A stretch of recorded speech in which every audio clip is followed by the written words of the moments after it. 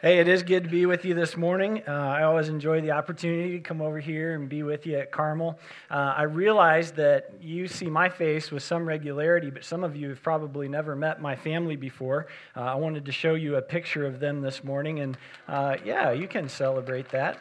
It's a good picture. And if you want to look at them in real life, they're actually sitting over here. So go over there and look at them after the service if you want to. But just to introduce everybody, my wife Beth Ann's with me there, my daughter Caitlin on the closest to me, and then Aubrey and Jayla, and then my son Josiah. And this picture is actually already a couple of years old. It was taken in the lobby at Noblesville. I think maybe on Mother's Day is when that was taken. I think you guys did a photo booth over here too. But this is one of my favorite family photos, and I always go back to that one. It makes me smile. Now, for those of you who don't know, this might come to you as a shock, but one of my kids is adopted. And it is not one of my girls. It's actually my son Josiah. And so I want to share with you a little bit of the story about how Joe became my son. And I realize that there are some of you here today who could tell this story as well as I can because you walked with us in those days. But if you don't know, 2009 was a very pivotal year for me. It was a year when the Lord was doing some things in my life and in my heart that, quite honestly, I don't have adequate words to describe. So I'll just suffice to say that those were days when He was drawing me to deeper levels of trust and integrity and discipleship. And maybe some of you have had seasons like that in walking with the Lord, where He was just calling you deeper. Well, for me, it had a lot to do with control. And the Lord was revealing to me that while I spoke nice words of trusting Him, that my life was showing something else. And my trust was really in myself. I had my own plan for my life. I had my own plan for my family, and I was following that plan. So what you need to know is that after our third daughter, Jayla, was born, I took care of things, so to speak, to make sure that we would be done having children. And we weren't going to be having any more kids. I was ready for the days of sleeping through the night and self-sufficiency. But in July of 2009, in the midst of this process of the Lord asking for control of my life, I'll never forget this. I was out mowing my grass and had my earphones in. I was listening to a podcast or some music or something, but in the midst of all of the noise of the mower and the earphones and everything, the Lord just spoke so clearly to me. And He just said, "Get ready." And I didn't know what that meant. I went inside and I told Beth Ann, the Lord just told me to get ready. And she kind of deflated and she said, "I'm so glad He told you that, because He's been telling me that for 2 weeks."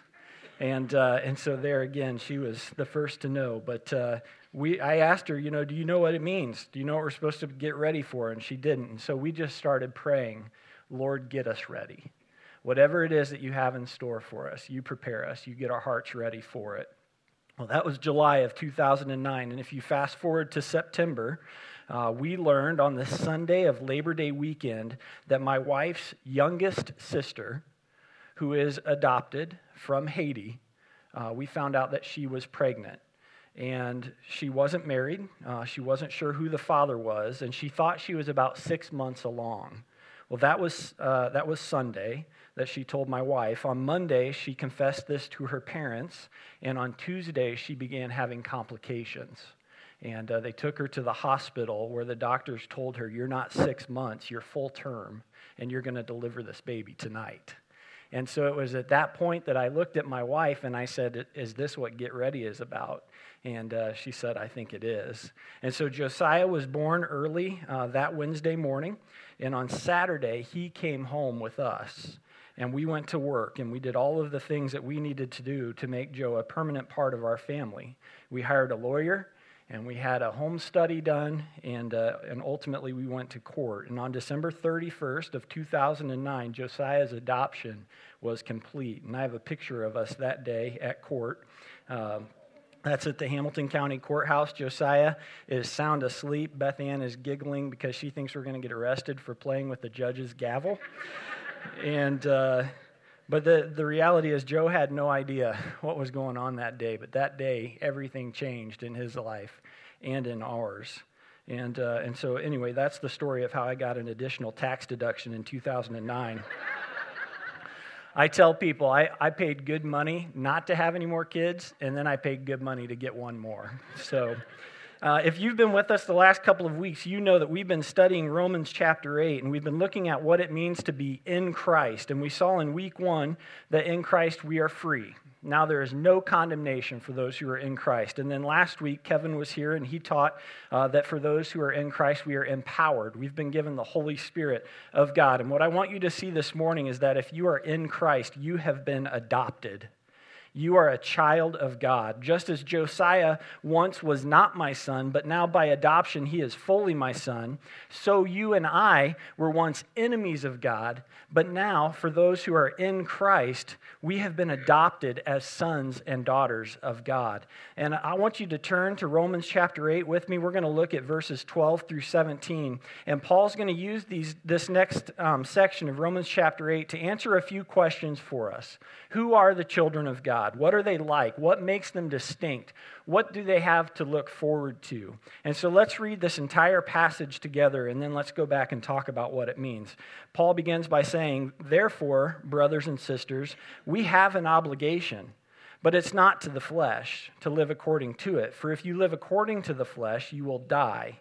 But if by the Spirit you put to death the misdeeds of the body, you will live. For those who are led by the Spirit of God are the children of God. The Spirit you received does not make you slaves so that you live in fear again. No, rather the Spirit you received brought about your adoption to sonship, and by him we cry, Abba, Father. The Spirit himself testifies with our spirit that we are God's children. Now, if we are children, then we are heirs, heirs of God and co-heirs with Christ, if indeed we share in his sufferings, in order that we may also share in his glory." So Paul begins this passage with the word therefore.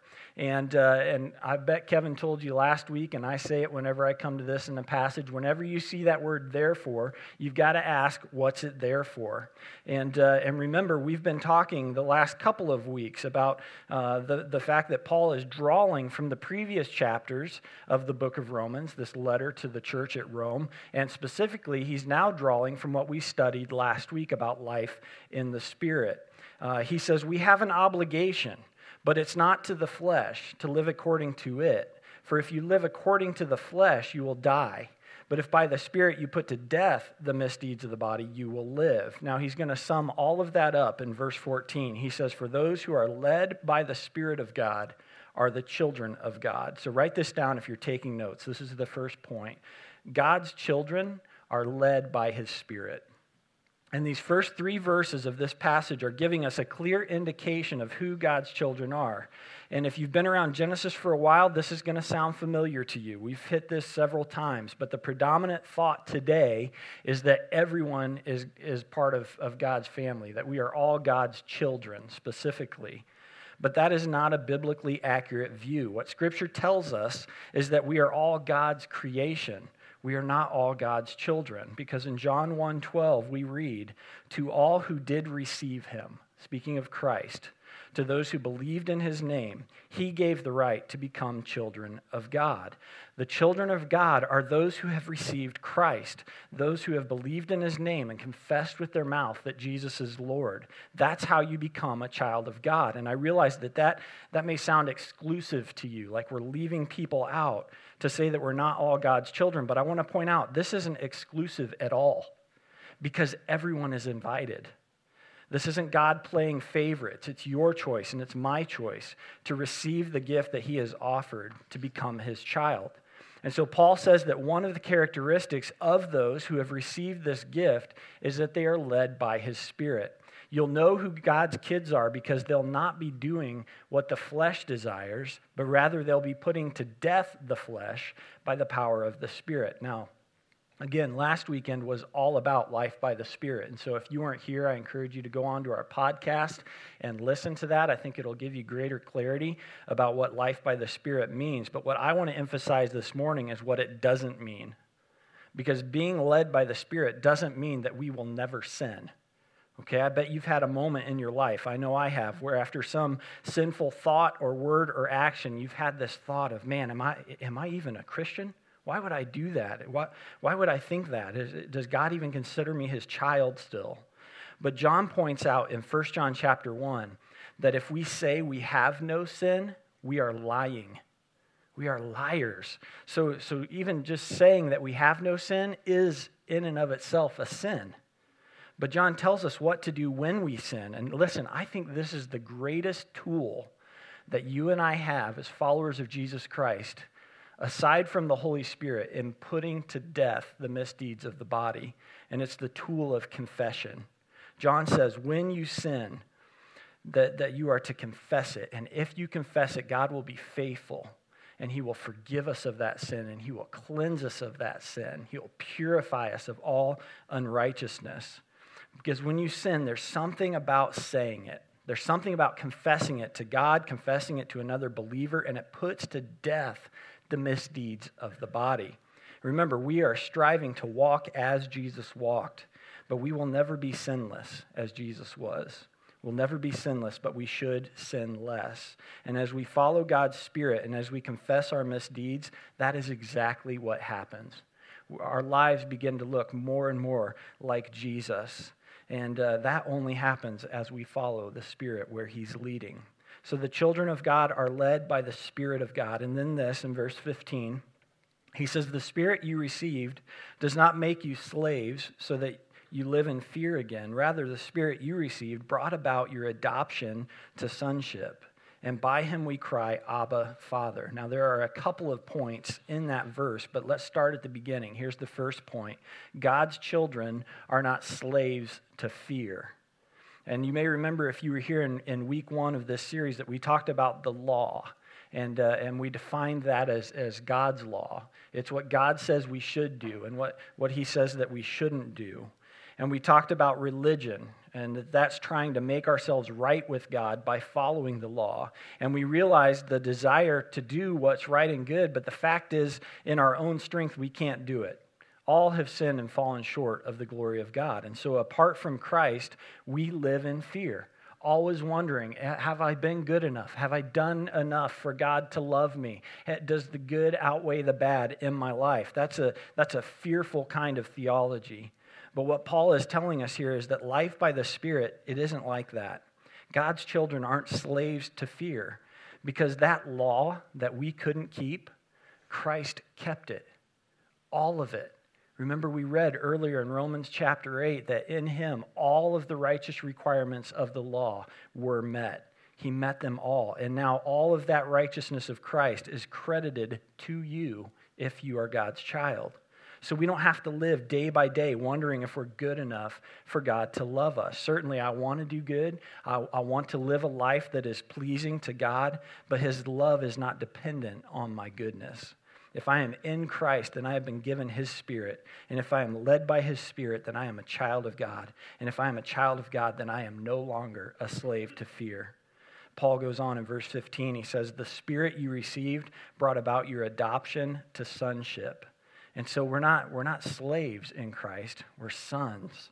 Now here's what's interesting about this phrase, adoption to sonship. Ladies, hear me clearly on this. You are not left out, okay? This wording is specific and it's for you too.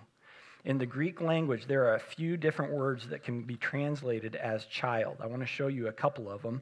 The first one is this word. It's paideon. And this word means specifically an infant or a small child, little child.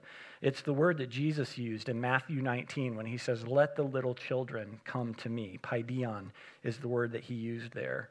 But that's not the word that Paul uses here.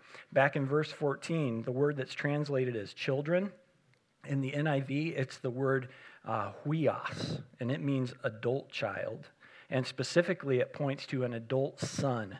This is a son who has the full responsibilities and the full inheritances of the Father already bestowed on him. That's the word that Paul uses for you and I as children of God. And I think the NIV probably changed this word to child instead of son, so that women wouldn't feel left out. But what Paul is saying is not excluding women. What he's saying is that men and women alike are sons of God.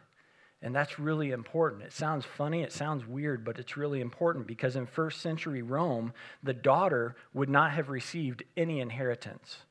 Okay, everything that was owned by the father would have gone to the son. He was the one who would inherit all the riches of the household. So Paul makes it clear here by using the word huios that all of God's children are sons, not in gender, but because all of us equally receive the inheritance of God. Does that make sense? Paul says in Galatians 3:26 and 29 that in Christ there is no difference between male and female. If you're in Christ, you are no longer a slave to fear. You've been adopted to sonship. God has come to you and he has said, I want you to be my sons. I want to give you my inheritance. The children of God are led by the Spirit of God. They are not slaves of fear. They're adopted to sonship. And then this at the end of verse 15. He says, the Spirit you received brought about your adoption to sonship.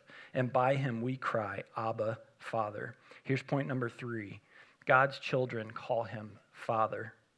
Paul says, by the Spirit we cry, Abba, Father. And it's the same phrasing that's recorded of Jesus in Mark 14, the night that Jesus would be betrayed. We find him in the garden and he's praying. He's crying out to God and he said, Abba, Father, everything is possible for you. Take this cup from me, yet not what I will, but what you will. And it's really the perfect illustration of what Paul is referring to here in Romans chapter 8. Jesus is being led by the Spirit, and he's crying out to his Father. And Mark records the Aramaic word, which is Abba, and the Greek word, which is pater.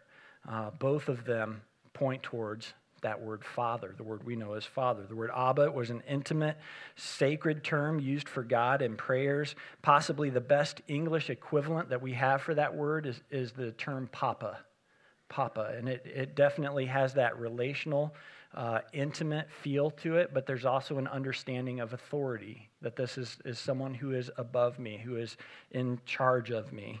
And then he uses the Greek word pater, which is similar to Abba. It's a bit of a more formal term, but still that relational element, that intimate element. And Paul is showing us with these words that as children of God, we have access to God as a child has access to his father. And here's what I think I want you to see in the use of these terms. Anyone can pray to God, okay? Literally anyone, anywhere can go to God in prayer. But it is only the children of God who have been given the privilege of approaching him as Father. I want to illustrate that with a story of something that happened to me a couple of years ago. I was working in a project in my garage. I had the garage door up. It was late at night. It was dark outside. And as I was working, I looked out onto the road in front of my house, and I saw a young boy walking down the road. He was all alone, and I could just tell by the look on his face that he was distressed. Something wasn't right. And I could tell he was a little bit leery about interacting with me. I think he knew he probably shouldn't be talking to a stranger in the dark at night, but I don't think he felt he had any other options, because here's what had happened. His mom had dropped him off for a party at the south end of our neighborhood, but she had driven away before she realized that the party had been moved to a different location. No one was there. And so the little boy was there with no phone, no way to get in touch with his mom. It's dark, he's alone, and by the time he had gotten to my house, he had walked about 2 miles. He was headed home, and he was just going to walk home. And so, he asked me something, can you help me? Or I don't remember exactly what he said. We tried to call his mom. We didn't get an answer. I didn't know what to do. I knew he was uneasy towards me. I could feel that. I was uneasy because I certainly wouldn't want one of my kids interacting with a stranger in the dark. I didn't want him to trust me, if that makes any sense. And yet at the same time, I knew I was this kid's best hope, his best ride. He needed my help. And so he asked me for a ride home, and I gave him a ride home. Here's the thing, that kid didn't know me. He had no relationship with me. I'm sure he didn't fully trust me, but he had nowhere else to turn. And maybe for you, that describes your interactions with God perfectly. And maybe you found yourself in a tough situation or some terrible life circumstance, and at the end of your rope, you've cried out to God, but if you were really honest, you question if he even hears you, if he's even there, because you don't know him. You don't have that relationship with him to know his backstory, to know what he's like, to know him as Father. But one of the most precious gifts that God gives to his children is the privilege to know him and approach him as Father. Not fearful, not timid. I know that I can run into his arms at any moment because he is Abba, Pater. And if you are his child, you can know that in the darkest moments of your life, you can approach him and cry out to him, not as some distant, vague God, but as Father. Isn't that an amazing gift? He leads his children by his Spirit. He makes us sons and not slaves, and he offers us this relationship with himself where we get to know him as Father. And then Paul says this in verses 16 and 17. He says, the Spirit himself testifies with our spirit that we are God's children. Now, if we are children, then we are heirs, heirs of God and co-heirs with Christ, if indeed we share in his sufferings, in order that we may also share in his glory. So here's point number 4. The first half of it is that God's children are heirs of God. And so I started this message by sharing how Josiah came into our family. And obviously he came in a different way than our girls did, and yet he is equally my child. He is fully my son. Josiah bears my name, and he enjoys all of the benefits of being a Kraus, and there are many, okay? Josiah sleeps under my roof. He eats at my table. He wrestles and dances and plays Spider-Man on my living room floor. He attacks his sisters in my yard. And he knows that he's secure in my home. Why? Because he's my son. And it gives me great pleasure to share everything that I have with him. And one day, when Beth Ann and I go home to be with the Lord, Josiah will receive an inheritance from what we have, because he is now an heir. And in the same way, when you submit to Jesus, you are adopted into God's family. You are called a son or a daughter of God, and you are given a place at his table, and you're given an inheritance. Listen to what it says in 1 Peter chapter 1 about our inheritance. It says, praise be to the God and Father of our Lord Jesus Christ. In his great mercy, he has given us new birth into a living hope through the resurrection of Jesus Christ from the dead, and into an inheritance that can never perish, spoil, or fade. This inheritance is kept in heaven for you. So because of our adoption, we have something to look forward to. There's more to come. It's our inheritance with Christ as children of God to his eternal presence. He gives us a hope and a future in Christ. And you've heard us probably talk about Dan Spader here before. And Dan is a Bible teacher. He's studied the life of Christ his whole life. And Dan refers to this passage as now, but not yet. Now, but not yet. These promises are for right now. If you are in Christ, they are yours, and they are for sure. But they're not yet, because they won't be fully realized until Christ returns, because that's when our adoption will be complete. Okay, that's when we will be made like him in every way. But in the meantime, Paul gives us this last statement in verse 17. He says, now, if we are children, then we are heirs, heirs of God, and co-heirs with Christ. Now watch this. If indeed we share in his sufferings, in order that we may also share in his glory. So write this down. This is the second half of that fourth point, that we are heirs if we share in Christ's suffering. Now, I want to make it very clear. I don't know this for certain, what I'm about to say, but I do wonder if the Romans who originally received this message from Paul were viewing their suffering almost as a contradiction to their sonship. And I wonder if they ever thought, if God loves me, then why am I experiencing all of this? If I'm his child, then why is all of this suffering occurring in my life? And maybe you felt that way at some point. But what Paul says to the Romans, and what I say to you and in this room this morning, is that suffering and sonship go hand in hand. Suffering and sonship go hand in hand. Steve mentioned earlier that today is Palm Sunday. And it marks the first day of the last week of Christ's life on earth. It's the day when Jesus traveled the path into Jerusalem, where he would celebrate his final Passover with his disciples. And the Bible tells us that as he traveled that road, that people went ahead of him and they took off their cloaks and they laid them on the road, and others went and they cut palm branches and they laid those on the road in front of him so that his colt would walk on the coats and on the branches. This was literally the royal treatment. This is what people would have done for a king.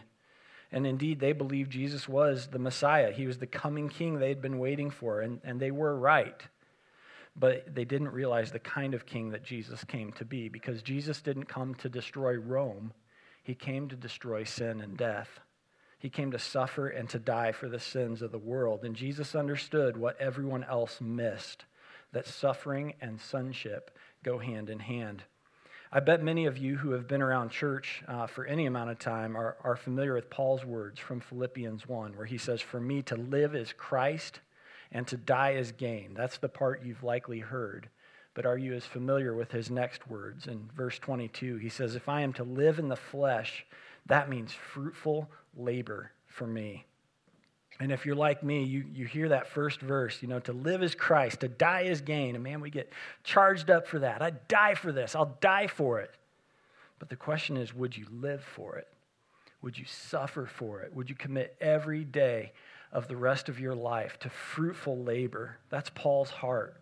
To die is gain, yes. But until that happens, I'm going to labor. I'm going to suffer, and I'm going to produce fruit. Jesus said, "This is to my Father's glory, that you bear much fruit, showing yourselves to be my disciples." And this adoption that we've received and the inheritance we've been offered is now, but not yet. It's ours now, and it will be fully recognized when Christ comes again. But until then, there's work to be done, and God's kids don't just sit on their hands waiting for Christ to come again. We pursue the Father's glory by bearing much fruit. We labor for the name of Christ. We suffer for the benefit of others, because we know that suffering and sonship go hand in hand. So God's children are led by his Spirit. They are no longer slaves to fear.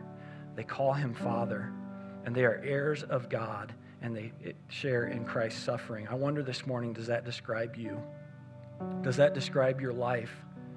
And if not, what is it that's holding you back? I want you to bow your head and close your eyes with me this morning. I want to spend some time in prayer, but I want you to reflect first, because I imagine there are some here today who are not in Christ. You're living life on your own strength and trying to be good enough to make it to heaven. The problem is, God doesn't want you to be good. He wants you to be holy, and you can't get there on your own. But here's the good news. In God's great love, he has given you his Son. He has offered you his Spirit and the guidance of his word. If you would confess with your mouth and believe in your heart that Jesus is Lord, that God raised him from the dead, you will be saved. And that can happen today. I would love to talk to you more about that after the service. But I suspect there are others here today, and you've received Christ, and the Spirit has been leading, but if you were being honest, you haven't been following. And maybe for you today, it's time to take this seriously and to begin putting the flesh to death and living into your identity as an adopted child of God. It starts with confession. And so, Father, that's the heart that we come to you with this morning, is a heart of confession, a heart of thankfulness for sure, Father, that you have called us sons and daughters of you. But, Father, a heart of confession, because I think there are probably ways that all of us could say we haven't fully lived into that identity. Maybe we haven't been listening or following your Spirit. Perhaps we haven't had our hearts fully set on the grace that'll be given when you return, when Christ returns. And so, Father, we haven't been living as heirs of something great. Father, whatever it is this morning, I pray for your Spirit's conviction. I pray for your correction. I pray that you would draw us back into the identity of Christ, that we would pursue it, that we would live into our identity as adopted kids of God. Father, would you help us in this by your Spirit? Thank you for your word. Thank you for its guidance, Lord. We love you. And it's in Christ's name that we pray. Amen.